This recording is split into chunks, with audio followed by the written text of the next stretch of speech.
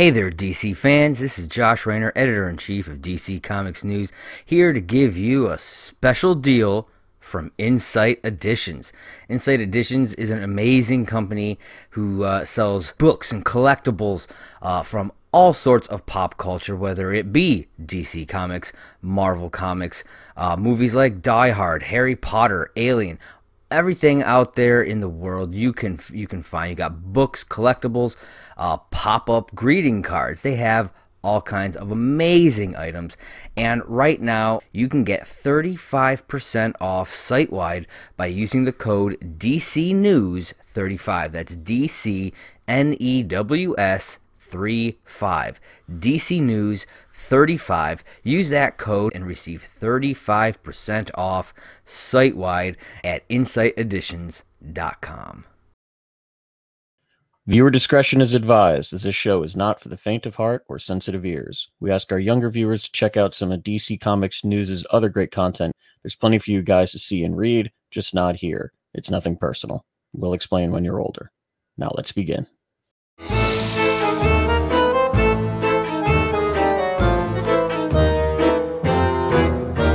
3, 2, 1.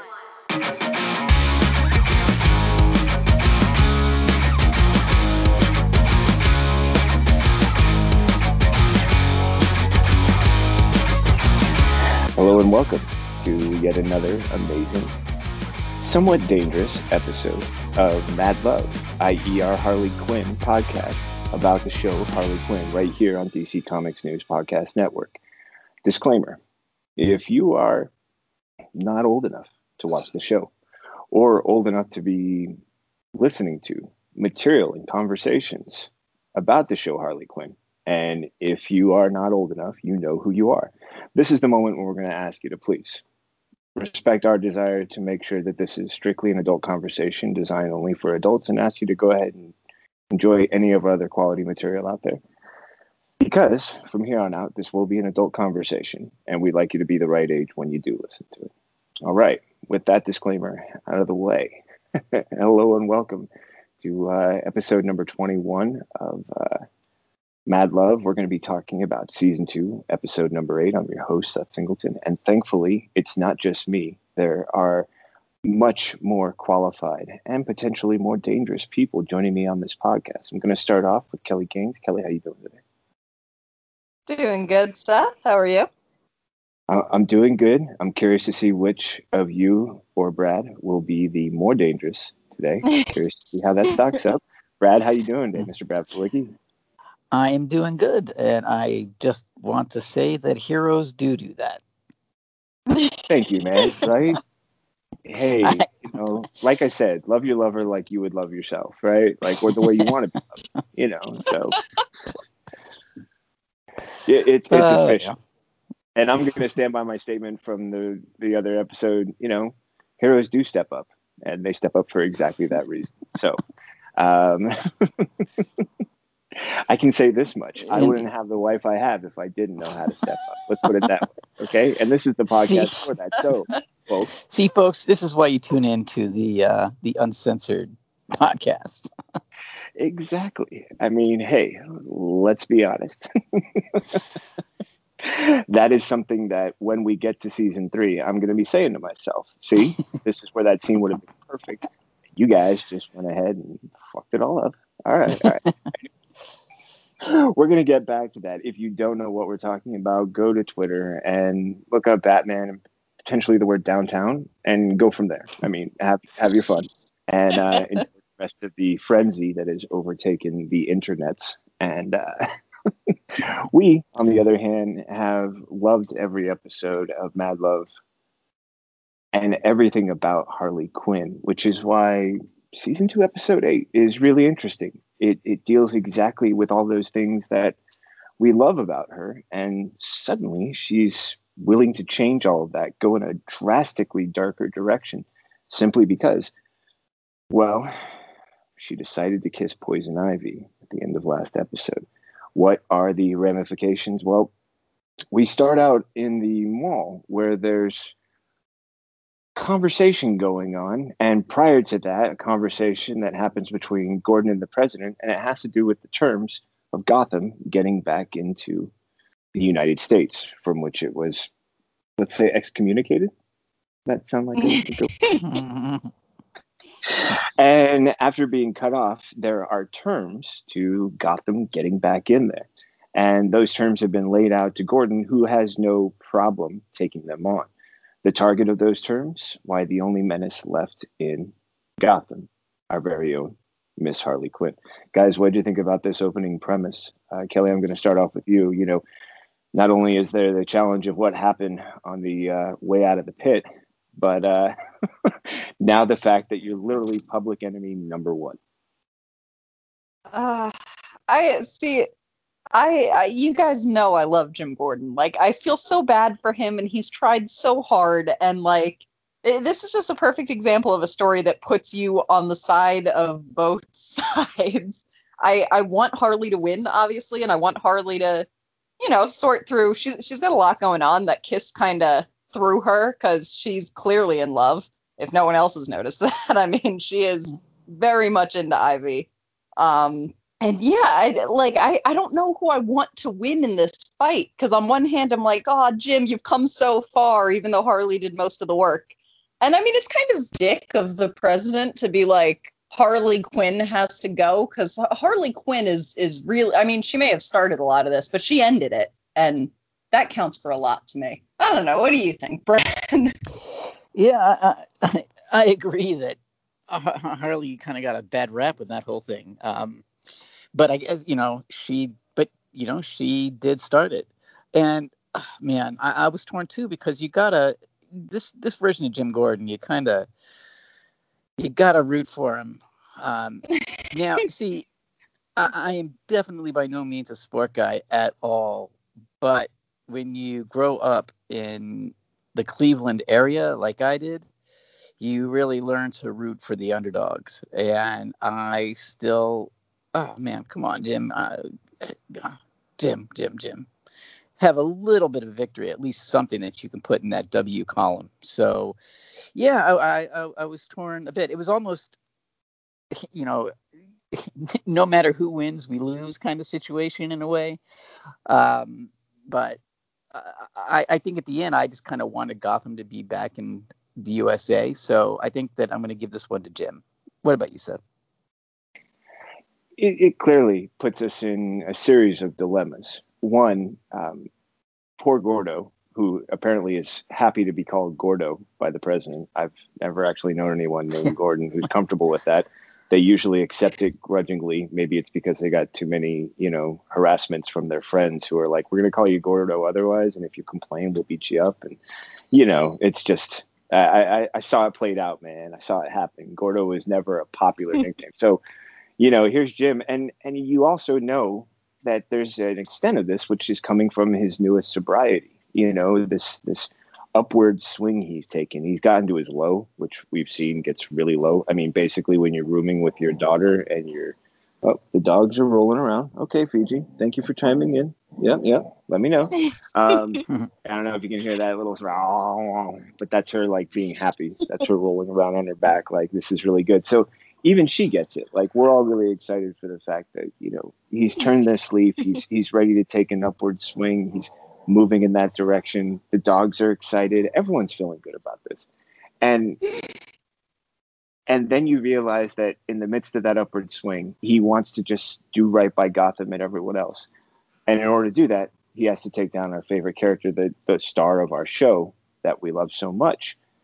And not only is it a dilemma, but there's a dilemma that's created for Barbara, who has really grown fond of Harley and believes she's got all these great things that she can offer up as far as, anti-hero, maybe into a hero, but definitely not a villain.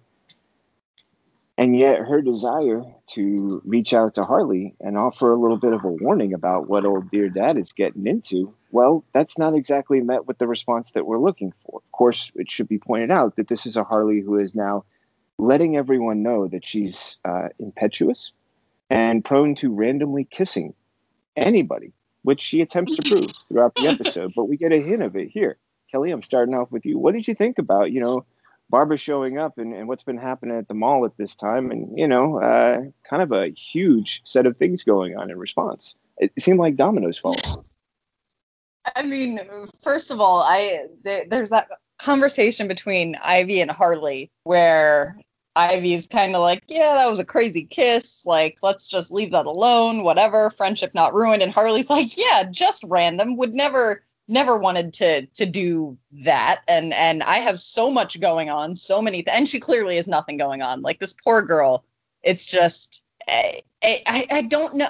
Ivy's smart. I don't know how Ivy doesn't see it, or she's just in sheer denial, which is fair because, I mean, as we see later, Kite Man's kind of like the excited bridezilla at this point. But I mean that whole exchange with Barbara coming in just as Harley's decided, I'm going to convince everybody that I am impetuous and I kiss everybody and I'm about to do some crazy evil villain stuff. And and then that would be the time that Batgirl shows up and says, guess what? My dad's coming to take you down, which obviously sets Harley on this entire crazy scheme. But I think, honestly, for me, this scene is all about how freaking positive King Shark is. Like, King Shark is the friend that I need. He is so nice to everybody. He's complimenting Batgirl's stitch work. He's, actually pointing out, like, you've been weird since you got back from the hole. What happened in the pit? Like, what's, like, he's just a good friend. I love King Shark. What do you think, Brad? Yeah, he's hard not to love. I mean, like, I think the more, like, on the second viewing, third viewing, I like the character more and more. He is becoming my favorite character on the show, I think. And I do think that Poison Ivy is definitely going through some major denial. And I think that's why she kind of goes out of her way in this episode to try to put herself or make herself believe that this is what she wants and that it's the right thing to do is to marry Kite Man. But I think she's in serious denial as well. And this episode, I feel bad for Barbara. She is like the moral center, and if only people would have listened to her, but then they kind of listen to her and they don't do what she says and they misinterpret it. Between, I don't know who wins. Barbara saying that's not what I meant, or Harley kissing people. I don't know what happened more often in this episode, but I think that they both said a lot about this particular episode. So yeah, poor Barbara. What about you, Seth?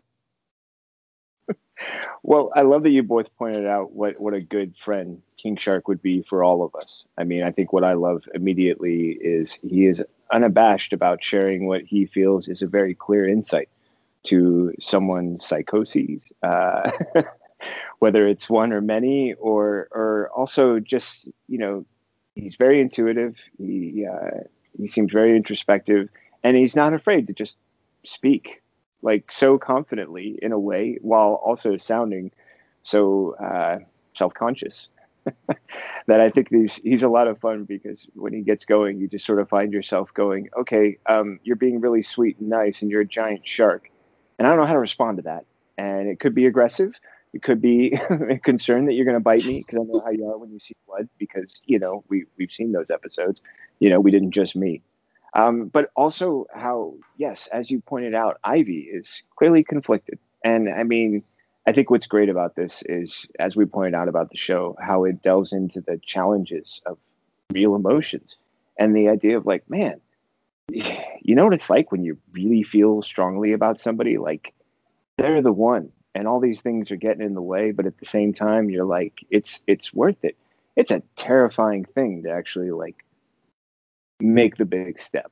You know what I mean? Because if it doesn't happen, like, there's a lot of feelings that go with it. But one of the most common is, will I ever find anyone as amazing as this person? Or will I ever get the chance to feel a feeling as close to love like this? And, Ivy could take that risk with Harley, who's also wildly unpredictable and could break her heart at any moment, which is something to worry about.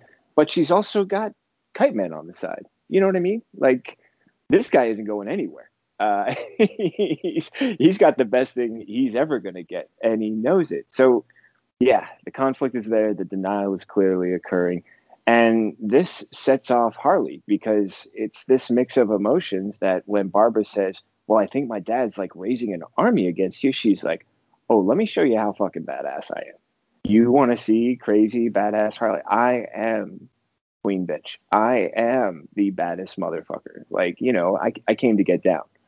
And what we discover is that it would appear that our, Dr. Psycho has a way in, right? He's got a method for which things can occur, but I feel like he's holding a couple of cards and not letting Harley in on everything that she's going to have to do in order to make this happen. What did you guys think about this development, sort of in response to Harley's desire to get going? Oh, and Dr. Psycho's sort of many faceted sexual responses to her excitement over killing many people. Kelly, I'd turn it over to you. I mean, it fits his character so well, but it's like the most off-putting thing when they're like, oh yeah, the new plan. And he's like, I am rock hard. It's like, wow, really? You felt the need to announce that to your friends. That is, but I mean, it fits his character so well because he's just exactly that kind of asshole. And it does kind of tell you that this is what he was maybe in it for the whole time, in a way, that he wants some kind of big, crazy world domination scheme. But yeah, he doesn't give Harley all the information. Like, they go to see Mr. Miracle, and he hasn't told her why they're there. He hasn't told her what she's going to have to do. It's all just like, oh, yes, let's go to this place. And then he gives her the next bit of information. And it's like he's willingly leading her down a rabbit hole. But I also want to know, if he knew where he could go to get an army, why didn't he ever do that for himself? I think he's riding the coattails here a little bit. And I mean, apparently he's doing that with a boner. So what do you think, Brad? Yeah, see, that's interesting. Why didn't he get the armory by himself? And maybe that is, because of all the whole crew, he's the least likable, and maybe that's just making him just slightly more likable, that he's trying to stay with the crew and he's trying to still include them in world domination and not be completely out for himself. So maybe that was the last bit of positivity in the character. Oh yeah, and poor Mr. Miracle, but yeah. Well, I'm sure we'll get to that, but and yeah, as far as the boner goes, that was not surprising, and I think you're absolutely right, Kelly, that it totally fits with the character perfectly, and that's another sign of just how good the writing is on the show, because it was just a quick little line that just fits so well, and you're like, oh yeah, yep, yeah, that makes sense. What about you, Seth? Yeah, I love the fact that the exchange between Harley and Psycho was increasingly freaking out Clayface and King Shark, who are, aside from Bane, among the most lovable characters on the show. And we we love the ways that they sort of go to great lengths to be the reasonable people. And you look at them and you're thinking to yourself, like, how are these the reasonable people? Oh, right. That's right. Gotham. I get it. Uh, but I love that there's the increasing ways in which it's suggested that the concern that's growing for them and their concern for Harley that continues to grow is displayed in these lovely little just, one-offs where you just got to chuckle, because that's also in character. And Psycho, yeah, he actually does a little bit later reveal the reason why he had been not completely truthful about what it was going to take. So yeah, he starts leading with the breadcrumbs, which, Kelly, you pointed out, brings us to the Mr. Miracle performance. And then we get a bit of exposition. And through that, we get a closer understanding to what's going on. We don't get the whole story yet. But what did you guys think about the fact that, yeah, Mr. Miracle He's just trying to make a buck. Like, his job is to escape from things, and while he's in the midst of performing an act, that's when Psycho decides to describe what they're going to do. Harley calls an audible because, Brad, you brought up sports, and now that's just how it's going to go. And then we get a chance to see where it is this plan of Psycho's is taking them. Kelly, what do you think? I loved the way Harley handled that whole situation because, I mean, Psycho's plan, it's, he has a mother box. We're going to take that, go to Apocalypse, get an army, and use that army to fight Jim Gordon, which nobody points out is definitely overkill. Like, there's no way what Jim Gordon puts together is going to be. I just love that they're sorting out the details for how they're going to get the box, how they're going to get there, what they're going to do. And Harley, in the background, we just see Harley like sneaking across the screen with a bat in her hand to fuck up Mr. Miracle. I mean, poor Scott. He's just trying to do his job, man. What do you think, Brent? I kind of wonder if Jack Kirby could see what some interpretations of his characters, how he would react in that moment of when he was swinging, when they go into the boom tube and everybody's gone and his body is just kind of swinging. Oh man. But I did like Harley just getting shit done, basically. Not even listening to Psycho, just going and grabbing it. And I'm kind of leaning more, here we see a little more of a despicable side of Psycho as well. So, oh man. But what about you, Seth? Yeah, for me, there were a couple of things that really caught my attention. One, the elaborate, development of this plan that Psycho has been clearly hatching and just kind of keeping in his back pocket, always prepared to unleash it when the opportunity arises. But then how there were a few details that seemed like they were, again, highlighting how far over the edge Harley is going. For example, avoiding the plan and just going batshit crazy with the bat, which is pretty much, I guess, what you do if you're batshit crazy with the bat. And at least one of those swings appeared to be, right at Mr. Miracle's face.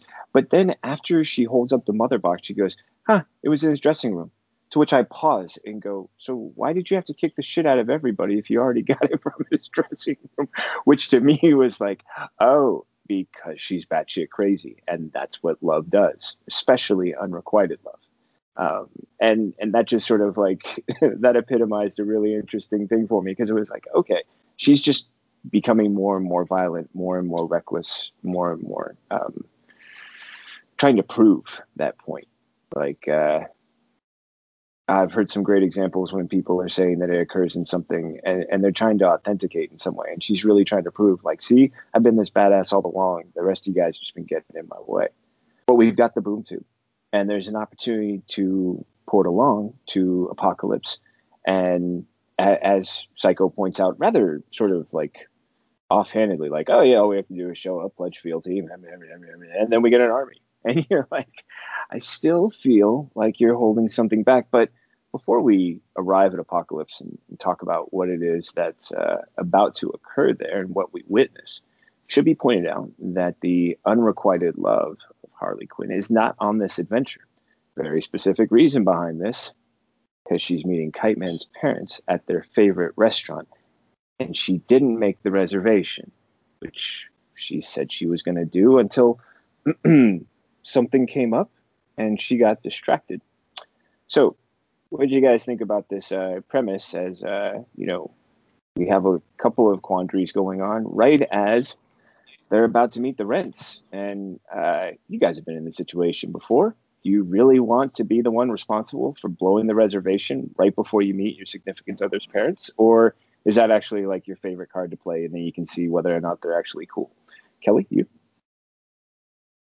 Scott, I would never want to be in that situation. It's so uncomfortable.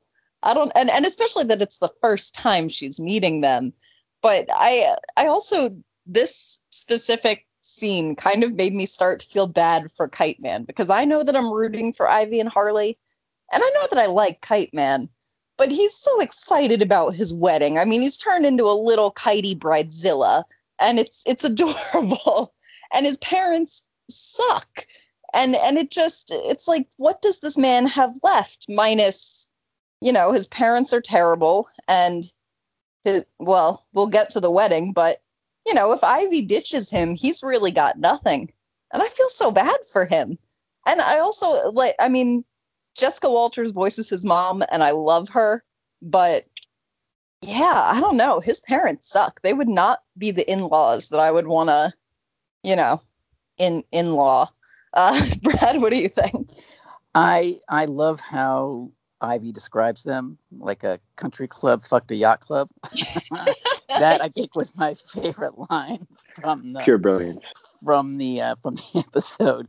But yeah, I mean the parents suck, and this is what's so great about this show is that you don't root just for Harley in this, in the whole Ivy Harley relationship thing. You do have a genuine fondness for Kite Man. You want to see him succeed too, because it's obvious that his love comes from a very genuine place, and obviously he has a lot of issues. And now meeting his parents, you can see where some of those issues come from. But there is, there was at this point, I would have been, as a viewer, fan of the show, whatever, okay with Ivy ending up with either one of them, however the writers wanted to plan that out. So yeah, my heart went out to Kite Man in this, and to Ivy too, because yeah, I would not want to be in that position of meeting the rents with a screwed up reservation. So yeah, awkward all around. What about you, Seth? I would have. It depends on what point of my life, because when I was in my early 20s, I was kind of a cocky bastard, and this would have been one of those moments where I just tried to give my best swagger and try and pull something out of my ass. By comparison, Ivy handles the situation with equal panache by pointing out a booth that she believes is already done, and then using her powers to make it available and demonstrate to the parents that she's a take charge person. And I thought that was a pretty good way to nip things in the bud a bit and win them over. But then it quickly becomes apparent that the parents don't show Chuck, depending on what your affinity is or how close you feel to the character. And they make us feel close to Kite Man. Tom King taught me how to pity him and have like this hopeful feeling for him at the stage of those stories that he was telling. But in this one, because of this origin with his parents, yeah, you're so quickly aware of what it's like to know anyone whose parents simply don't approve, feel that their child has never lived up to their expectations. And you're like, oh my God, can't you just love your kid like a parent's supposed to? Like, how does that not work? And the grudge appears to be something that they believe that Ivy can solve, because it turns out dear old mom and, well, good old pop actually are powered individuals themselves. And Kite Man is not, much to their disappointment. But if he gets together with a powered individual who can provide them with powered grandkids, well, it looks like he might actually, as I've heard some people refer to gentlemen in this way, serve a purpose. So with that in mind, as we learn more and more about the parents and who they are, do we hate them more and more? I mean, does it sort of like equal out to the amount of pity and, concern we have for Kite Man, who the writers do a great job of showing us is this guy who just wants to get approval from his parents, which, come on, isn't everybody looking for that to some degree or extent? But his parents are such complete dickheads that, man, you really find yourself witnessing this through Ivy's eyes. And I thought it was a really impressive sort of like setup for all the things we learn about, and also how it is that she's their solution, which is also kind of a creepy way to be viewed at by the in-laws, I think. I don't know. Kelly, I've been ranting for a minute, passing the baton. What do you think? His parents are awful. They're just like, what? I mean, you're absolutely right. Why can't they just be proud of their kid? And on top of that, the whole like, well, we wanted a superpowered kid. Well, you're the ones who made him. If he didn't get superpowers, that is on your genes, not on him. But Love it. yeah, I mean, it's like, but it's fucked up for them to be like, well, our son's a failure, but you're not a failure. So maybe if you guys have kids, our kids have a 50% chance of being loved by us. Like that's just, they're awful. And I don't know. If I were Ivy, I'd be like not so into, fulfilling my role as their, super powered human baby breeder. And at the same time, it's like, so you're super powered, but what have they done with it?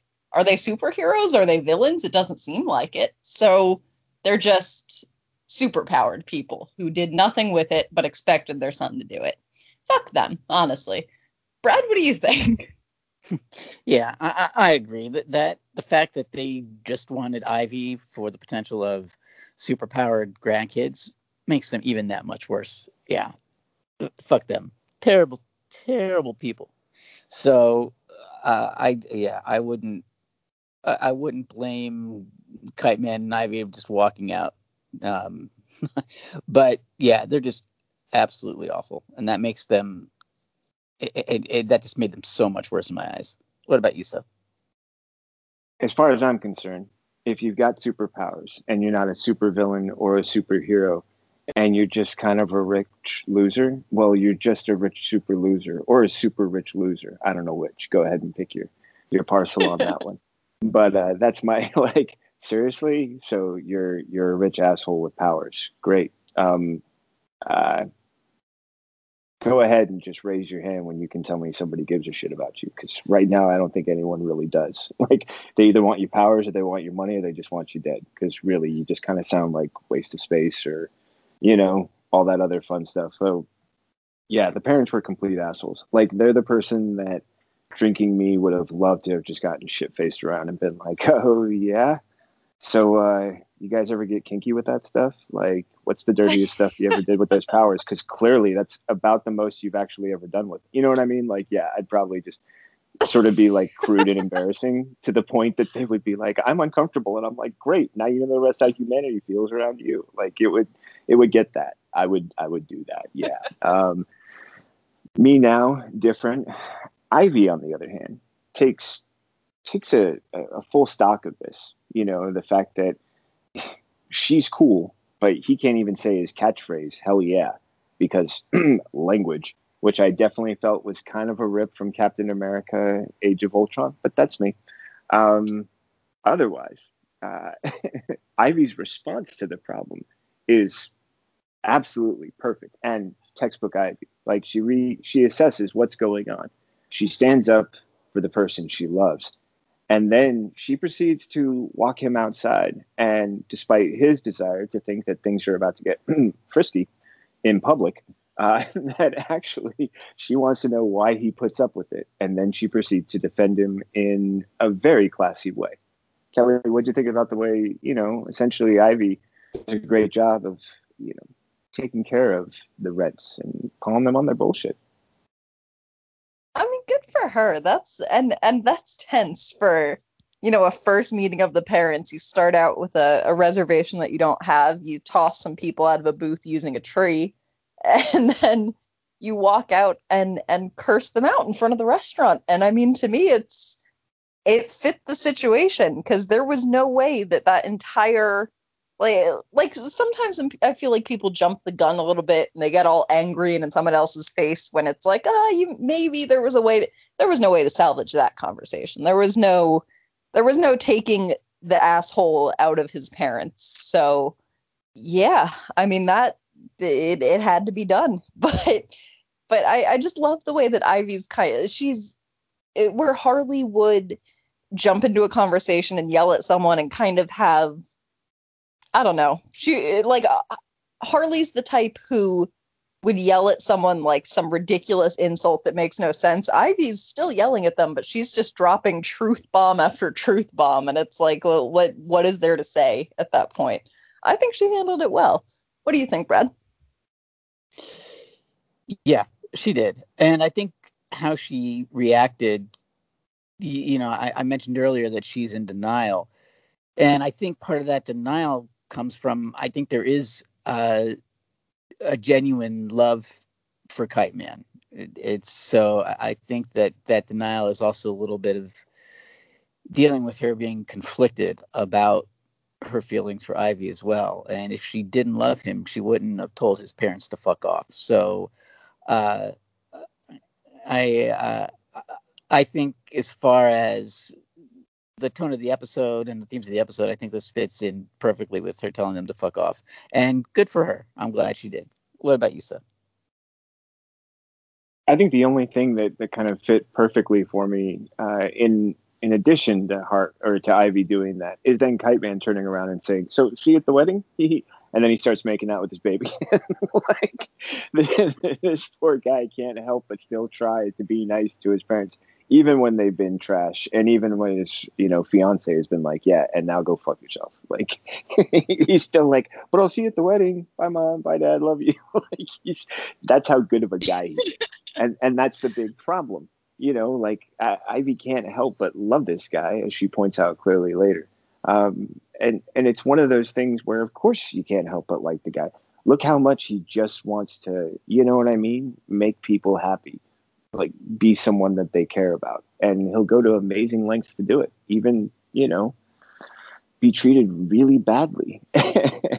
and and it's kind of fun because we get the chance for that sense of closure, and then we shift gears over to the fact that there's still this other thing that was going on, which I pulled us away from, and now I feel it's an appropriate time to boom tube back on over, and we arrive on Apocalypse at the throne of Darkseid, who has a beloved character from Young Justice caught up in his meaty paw there, and proceeds to demonstrate that not only does he know who Harley Quinn is and what she seeks, but that he also is aware of the reason why it's her and not Psycho, and a little bit more beyond that. But what did you guys think about the fact that now that we're on Apocalypse and we get to see just remember how terrifying Darkseid can be in physical form, kind of close, face to face, roughly, maybe just towering from his throne.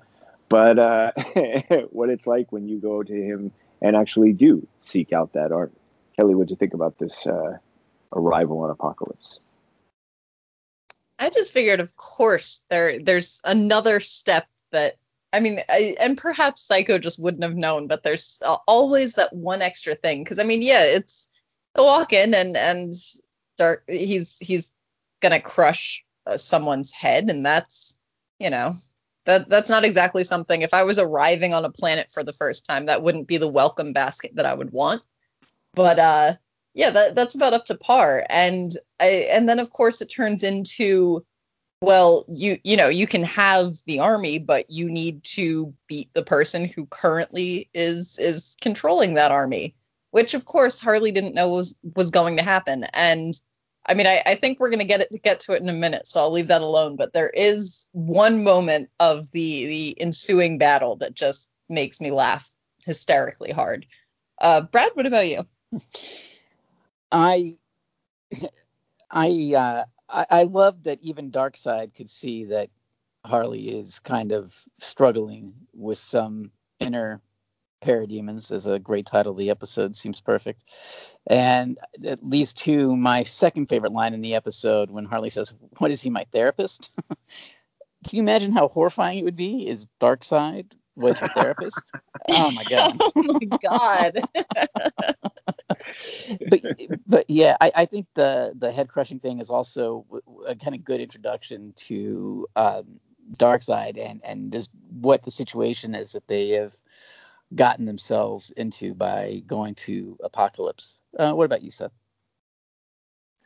Yeah, I mean, for starters, Forager is one of my favorite characters from Young Justice, and seeing him like about to get his head squished and then seeing his head actually squished by Darkseid was kind of painful. I was like, I like Forager. He's cute, he's funny, and he makes me laugh. And Darkseid just killed him, and fuck you. Uh, But I remember that this is a show that randomly kills off a lot of characters who don't normally die in comics or in animated movies or other products. So I get, Harley Quinn's always going to push the buttons, and I get that. I do love the fact that it's Darkseid, who's yet another person going like, so I feel like this is about something else. You're like, dude, can everybody get off me about this and just give me a goddamn army? Can I just get my fucking army, please? Hello? Hi. Here, trying to avoid a unrequited love situation by killing a bunch of people and going to war with Jim Gordon. Can I just get my fucking army? So I love that also, there's the introduction to what you have to do. And it's at this moment that I noticed that Psycho's quick to say when it's pointed out who she has to fight. And there's that thunderous boom with the arrival of Granny with that power club thing she's wielding in her hand. And Psycho's like, yeah, I chickened out when I realized I had to fight her. Like, he even admits it right there. Like, up until that moment, I was ready to do this army shit. And then I realized I had to fight her, and fuck that. So, Kelly, going back to what you were saying earlier, yeah, I really do think this was all part of Psycho's plan. He needed someone who was crazy enough to take on Granny, right? Except there's talking about kicking Granny's ass, and then there's kicking Granny's ass. And while I love the fact that King Shark has potentially one of my favorite lines in this moment, which is, I promised that I would never kill an old person, that I would allow the American health system to do that. The fact that should be confidence inspiring for Harley is actually not enough, as she discovers just how much of a badass Granny really is, and that sometimes you need a bit of help from even the worst fucking little psychos. Kelly, what did you think about how this all played out as far as the fight, what it took to win, and then what the winner gets? I mean, the first thing for me was she literally breaks her bat over Granny Goodness's face, and the woman doesn't change facial expressions. Like, she doesn't, her eyes don't close, she doesn't blink, she just keeps like kind of that weird, creepy smile. And that just cracks me up every time that she just batted this woman in the face, and it's like, it does nothing. And I mean, yeah, it makes sense that, Psycho's like, okay, I will now, telepathically control Harley to make her throw things and do all these cool kicks and flips and jumps. What I want to know is how nobody in that room noticed that that was what was happening, because I feel like it was maybe a little bit obvious, but I don't know. I mean, Darkseid seemed, he seemed like he was going with it. So, yeah, they won the army. But then also, if couldn't Psycho have mind controlled himself to do? I don't know.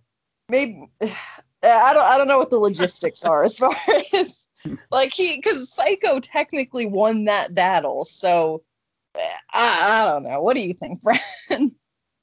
Yeah, see, I was wondering the same thing. Like, couldn't he have done that himself? Like, what was his angle using Harley in that play? So, and at this point, I am still not sure. And I don't, and I don't think you'd get something like that past Darkseid. So I think that would have been something that he let happen. So why did he just let that happen? But she even says she wakes, after Psycho beats Granny Goodness, Harley wakes up and says, "Oh, what happened?" So she didn't even realize what happened. So, but yeah, I just don't know how Darkseid would have just not noticed. So I think that he did, and I think that he let it happen. What about you, Seth? Yeah, so this reminds me of back when Family Guy first came out. There was this big question of who could understand the baby or not, and which characters actually know what he's saying verbatim, or which just get a rough idea of what he's saying. And when it comes to this moment, I'm like, okay, so this is one of those situations where it's like, if we, the viewer, can see Psycho's powers because he literally fucking glows, can everybody see this? Or is this just like an inside to the viewer, but nobody else can see this? Because if they can see the glowy guy, I'm sorry, I'm going to point to the glowy guy and then the glowy girl. And then I'm going to say, look, there's a glowy person and another glowy person. I feel like there's connection, especially because one hit from Granny and she flew across the room and looked like basically she got her face broken into like, kind of like a Rubik's Cube sort of twist where they don't turn the pieces all the way, but they kind of, yeah. So, and then that same person proceeds to get up and go crazy. Now, what I do get is if it's true that we can see it, but nobody else can. Yeah, Darkseid's going to figure out pretty quickly that that person who looked like they were basically like unconscious and or close to death, who suddenly arose from said unconsciousness or death and then beats the shit out of one of his finest generals. He's going to let it play out because if you're that fucking sneaky, you're probably exactly the kind of sneaky he wants. You know what I mean? Like, I think Darkseid likes to win and dirty is his favorite way. It just proves the whole anti-life thing. But I also felt like this was totally up Psycho's alley because A, he gets to actually take on Granny, and B, with no risk. She's expendable. He could give a fuck about Harley. You know what I mean? Like, this is kind of like, this was just his angle to take a shot. And if she dies, he's still got the mother box in his hand. They boom the fuck out. Oops, sorry, I did my best. You know what I mean? I felt like he was willing to do the dance because it wasn't his body taking the beat. Like, it's a lot easier to go, we have to fight their champion. Hey, buddy, you go fight their champion. Good luck. Like, it's a different story if it's you. Like, suddenly you're like, hold on a second. Can we talk about this? So the play was totally up Psycho's alley. Made all the sense in the world. And yeah, if Darkseid knew what was going on, he didn't give a fuck because everything works for him. And who knows? Maybe the wild upstart actually can pull it off. But the transformation to Harley is kind of quick and sudden. We get to see her pop into a very impressive outfit that I recently came across a little tidbit in which in the comics, Harley defeated Granny Goodness and briefly became the Hammer Harley and a Fury, who then proceeded to free the Olympian god. So there's a basis for this that steps to, but big outfit change, always a big deal when it comes to comic book characters. New outfit, new powers, right? And the command of the army. And I'm pretty sure Psycho has probably had a sexual release or two by this time.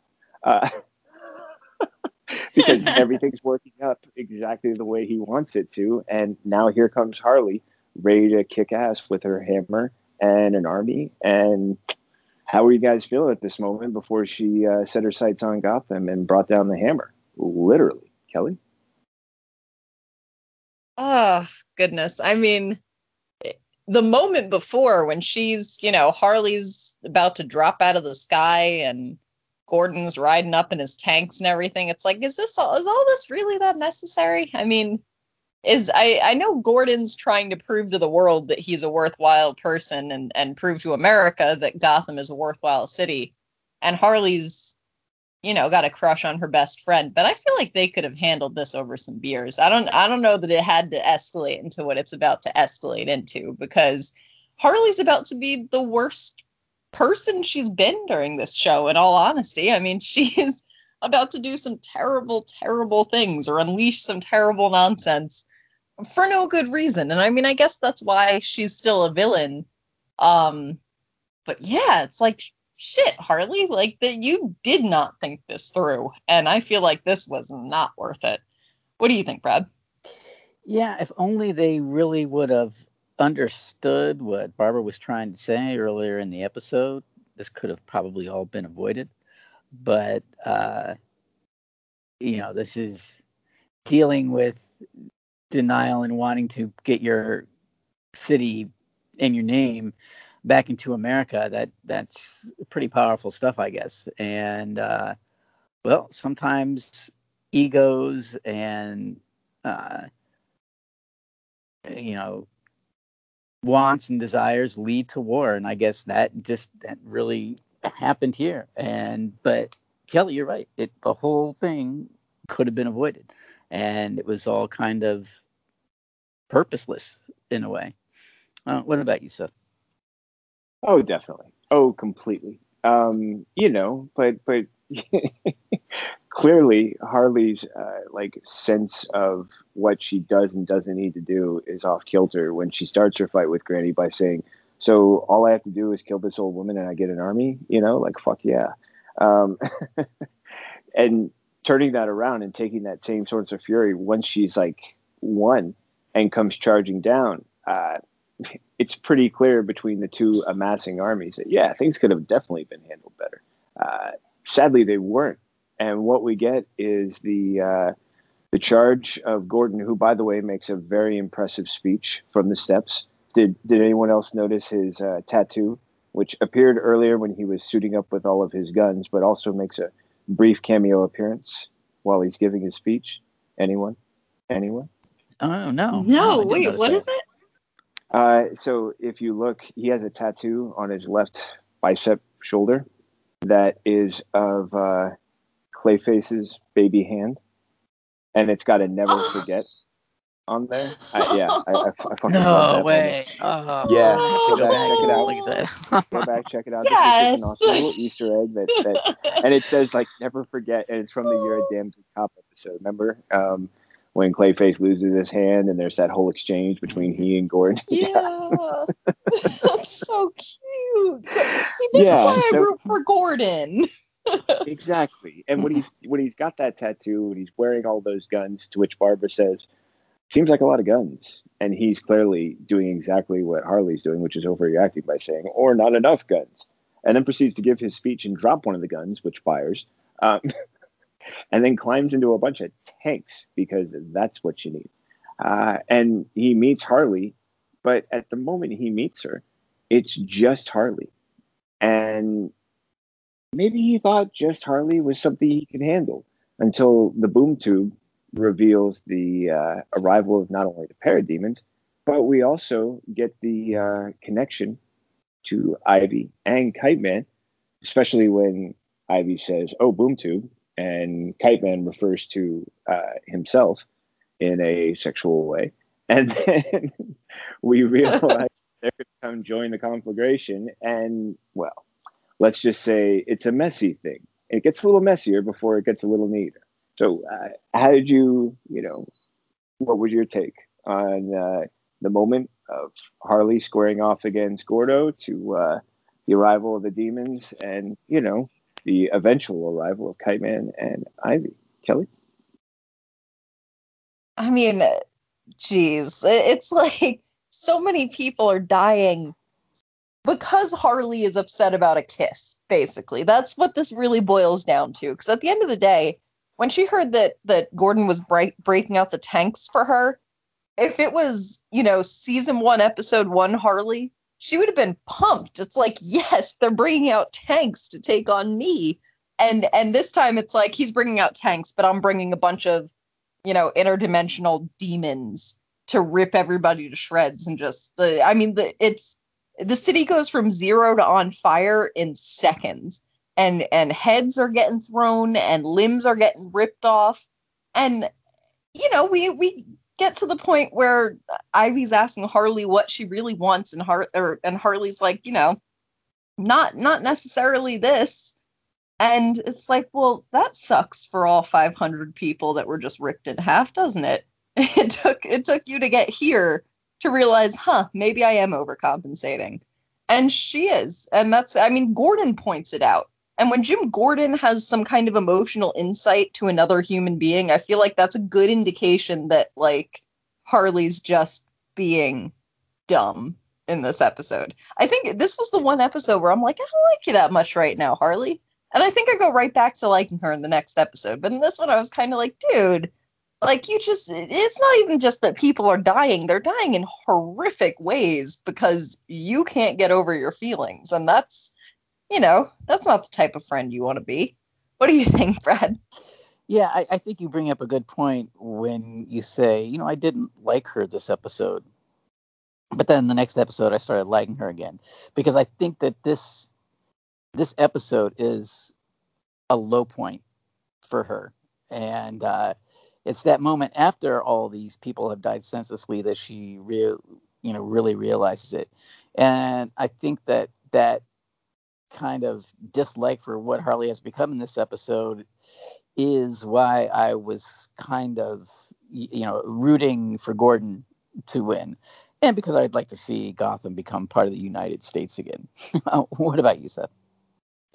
Well, yeah, this was definitely a fight I wanted Harley to lose. I mean, simply put, she's avoiding And I can honestly say that I have never done an avoidance tactic while dealing with an unrequited love situation. So I don't know how you handle that, but that's not the way I would handle it, even if that ever happened to me.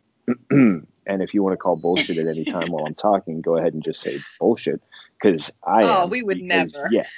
yeah, no, it's fine. I will, because yeah, damn it, like you do stupid shit, whether you get love or you don't get love, or if you're in the process of trying to get love, like, you're willing to take some really asinine risks, at which later you should probably ask yourself, is the person I'm doing this for worth it? And also, is the reasons I'm doing this actually, do they have anything to do with that other person? Or is this really just all about me? And that's what this whole thing has been about for the most part. I mean, for both of them, Gordo's, he's trying to just like get his life back together. And for that, him means getting Gotham back to the city that's still a part of the United States, and also the city he can protect. He can't do that if he doesn't have outside resources and help and can provide them with fresh food and all the things he promises this battle with Harley is going to bring about. And in the same turn, like you said, both said so well. Yeah, Harley is completely unlikable, which most people become when they do stupid stuff. If they can't get the person they're in love with, or they lose them, or the person they love treats them badly, whatever the reason might be, it's pretty easy afterwards to be like, and now I'm going to do a bunch of stupid shit. I know it's stupid, but I'm still doing it. And it's easier to do the stupid stuff and pay for those mistakes than it is to actually deal with the shit that's really bothering you. But when push comes to shove and the person you love comes around and says, so what if I ask you what's really going on? And if this is what you really want? Well, we see a decided turn in Harley for what she knows. But as Kelly pointed out too, like, we did have to lose a lot of fucking people in order for that to happen. I mean, when Kite Man and Ivy come arriving on the scene, there are a lot of dead bodies who look like they died very painfully in horrible, fucked up parademon-like ways. And all of that seems like a high cost in order for Harley to figure out that this isn't what she wants. Like, I don't know. Maybe you could have tried anything else besides mass slaughter and a war in Gotham. A place that's clearly already been through God knows how many levels of shit, and you just decided to add some gasoline and light it on fire. Like, good job. But she does. Harley goes ahead and she makes that final decision of what it is she's willing to do. And Psycho's not too happy about this, but it does bring us to at least one form of resolution in the story. While it appears there are some pieces that will remain, at least for the moment, unresolved. Kelly, how'd you feel about the way this one all wrapped up? Well, I mean, on one hand, it's nice that Harley backs down, and it's unfortunate for, however many people died. But I think as far as the wrap up, it's nice that she's willing to admit that. It seems like this is the first time in the episode where she's admitting to herself, like, okay, I get it. I get what I want. I mean, because I think she was just in genuine denial up until that point. But I mean, Dr. Psycho, those are such his true colors, because Harley breaks the staff. She's like, all right, I'm done. Parademons go back home. My bad.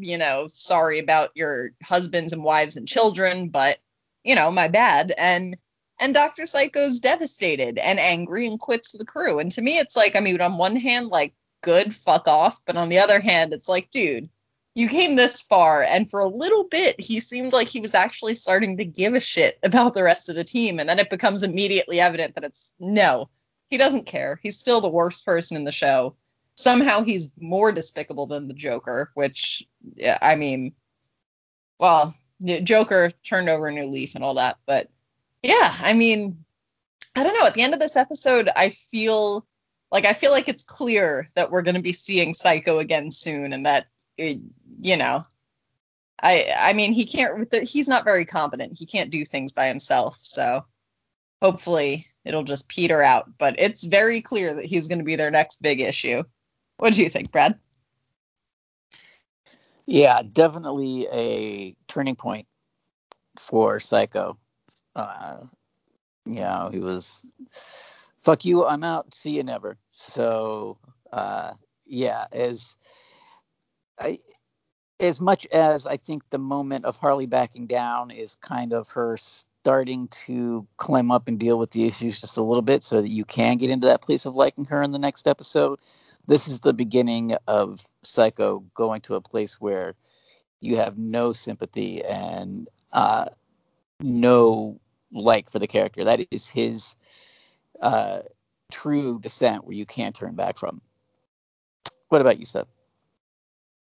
Yeah, for me, this one was kind of funny because we just dealt with an episode about Harley's unrequited love, and yet we immediately see a similar form of unrequited desire on the part of Psycho, which then sends him spiraling down on his own sort of dangerous trajectory. And I mean, yes, breaking the staff is great. Yeah, it would have been nice if she did that before everybody died.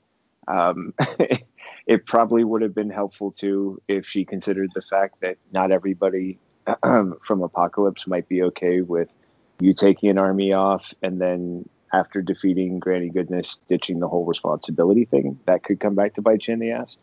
And Psycho most likely will too, because I mean, Harley basically gave him the closest chance he ever had to getting what he wanted, and then she took it all away. And that's going to leave a sting. And he's kind of a bitter guy, and he's already proven he's an asshole when he's trying to be part of a group. I was almost going to say likable, but that's clearly not his concern. And yet, when he's like so angry at you, what sort of danger? And it's that old saying, you dance with the devil doesn't change, devil changes you. Like, there's, if the devil doesn't change you completely, there's still a price for dancing. There's still going to be like you play with evil, you deal with sort of dirty stuff, you're going to walk away with a little dirt on you. And that's going to come back around. We're going to see just what it is with Psycho that we can expect. But also, we see what will be the next distraction for Harley, which is when Ivy says, "Hey, do you really, want to talk to me about what's going on?" And then there's an interruption by Kite Man, followed by that conversation and Harley realizing that she can now put all of her attention into saying, "I just can't wait to see what we're going to do about your bachelorette party." And once again, we have Harley going on another avoidance tangent, which lets us know she clearly isn't going to deal with things or reveal her true feelings or put herself out there and risk what happens when you tell someone you love them and they might reject you, especially when they're supposed to be engaged with somebody else. But also how it is that we can have more misadventures, because one thing I've noticed is when Harley tries to distract herself, she usually fucks up everything for everybody else. So final thoughts on those parts, guys. Kelly? Oh boy. Well, I don't know. I feel like bachelor and bachelorette parties are always the signal for some crazy shit's about to happen. So considering that Harley is planning one for the person that she's in love with, I mean, how could it possibly go wrong? Brad, what do you think?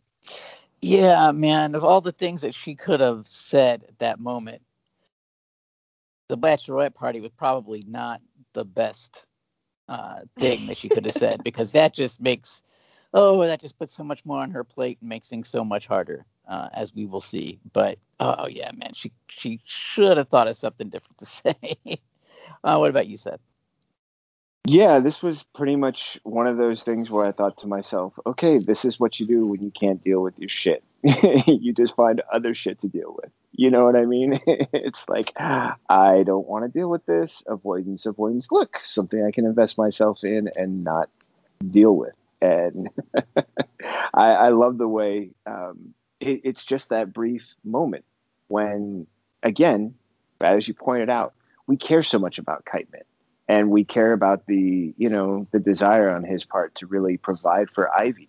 And Harley doesn't even know what that looks like. Like, providing for her is just like a terribly warped concept based on what we've seen of her family and, her previous love interest, if we can go ahead and turn the joke of that, and and the toxic relationship and everything else.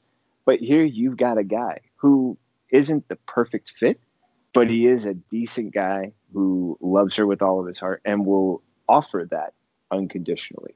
Harley's not quite there yet. And fully aware of that, or maybe not fully aware of it, but subconsciously knowing that she's not going to fuck all that up and take the risk of actually being wrong, is, yeah, going to turn around and say, bachelor party. Sure, because nothing wrong ever happens with that. No, bachelor parties are not the thing that terrified me for the year and a half that I was a bartender. Of course not. No, never. Never. Yes, always. Fucking always.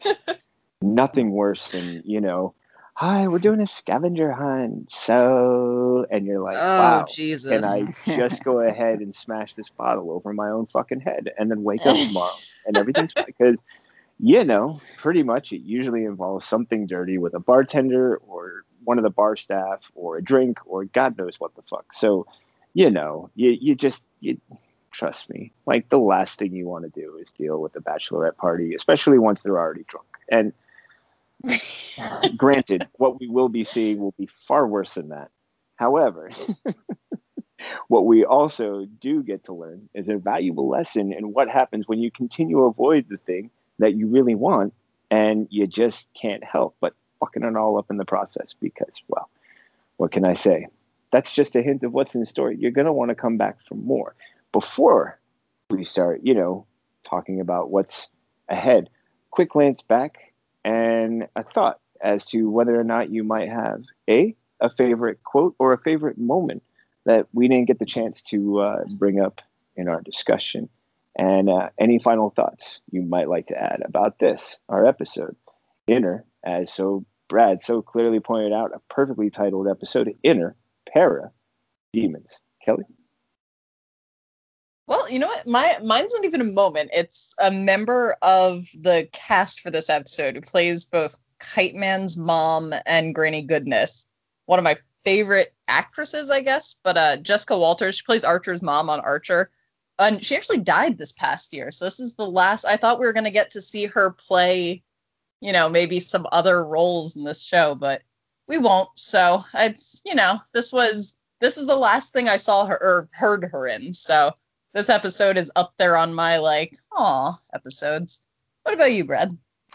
Yeah, that is true. That I was thinking that too when I was watching it with the Jessica Walter thing, thinking about how she had just passed away, and I think that might be her last role. So yeah, that was good to that was good to bring that up. Yeah, that's a shame. I think that I've mentioned my favorite lines, which ties into my favorite parts of the episode. But one thing that we didn't bring up was when Psycho slaps Clayface and his face smashed up. That was kind of funny that we didn't mention. So I'll just throw that one out there. What about you, Seth? Yeah, let's see. Thanks for bringing up Jessica Walter. I feel that the hardest thing about 2020 is how many people we lost in the past year, and even into 2021. It's been, there was so much chaos and such an influx of information, and in between, it seemed like we almost got inundated with the passing of so many legendary names. It was a bit overwhelming, I think. Unless you were tracking them all, it's easy to just sort of go, oh, that's right, that happened. And yeah, I love that you guys brought that up, and the fact that she had also worked on Archer,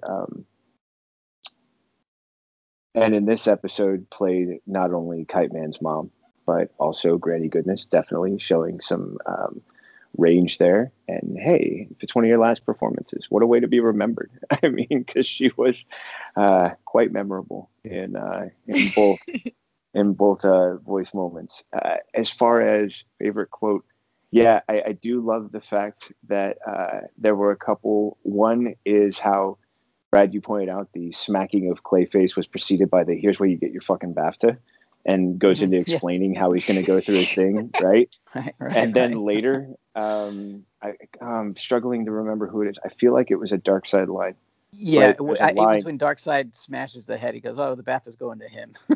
Right, exactly. Now I want to give my BAFTA to your BAFTA to him. Yeah, that was. And then probably my all-time favorite was the one where Clayface or Shark, I think, says something to Clayface, "This is some scary shit," and Clayface is like, "Yeah, I don't know if you can tell, but I just clayed myself."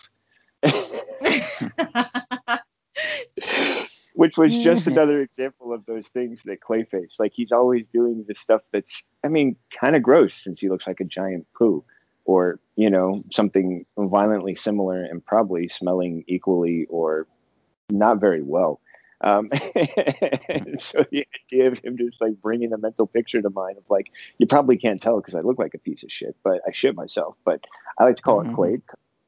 And there was something lovely about that, like not only that characterization, but also just like a really just beautiful throw-in line. If you catch it, you catch it. If you miss it, it just skips like a stone on the water. And for me, that was a pleasure. As was talking about this entire episode with you guys. I am so glad we're coming closer to our season finale. I've even heard a rumor yesterday from Mr. Steve J. Ray that if we can make the timing work, he's going to try and pop on for that finale. Hopefully we can get Kendra and the whole on for that one. But we still have a few more episodes before we get to the penultimate and then the ultimate finale. And, you know, I also heard from Josh recently that there's going to be a comic book continuation of season 2 before season 3.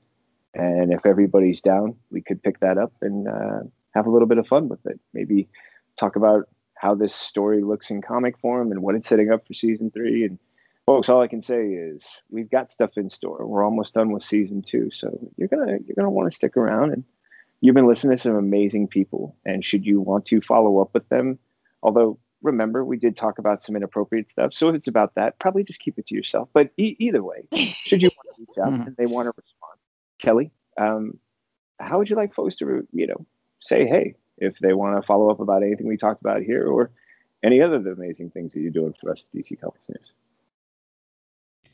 You can find me doing opinion and editorial pieces for DC Comics News. You can find me on Twitter at KelGainsWright. And you can also find me on our regular podcast, the main DC Comics News podcast. Brad, what about you?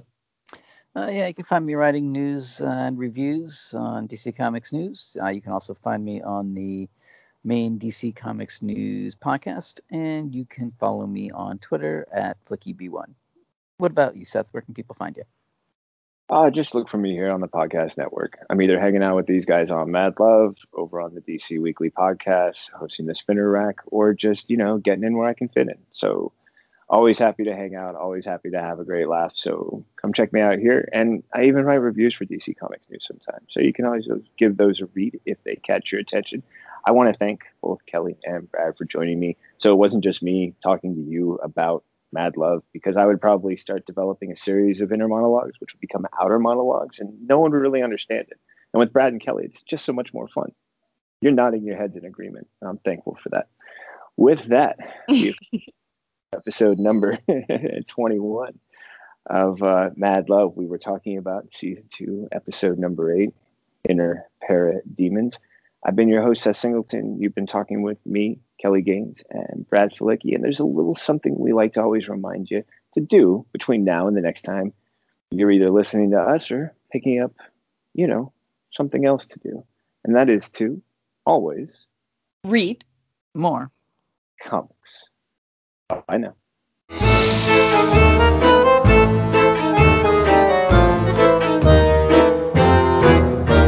3, 2, 1.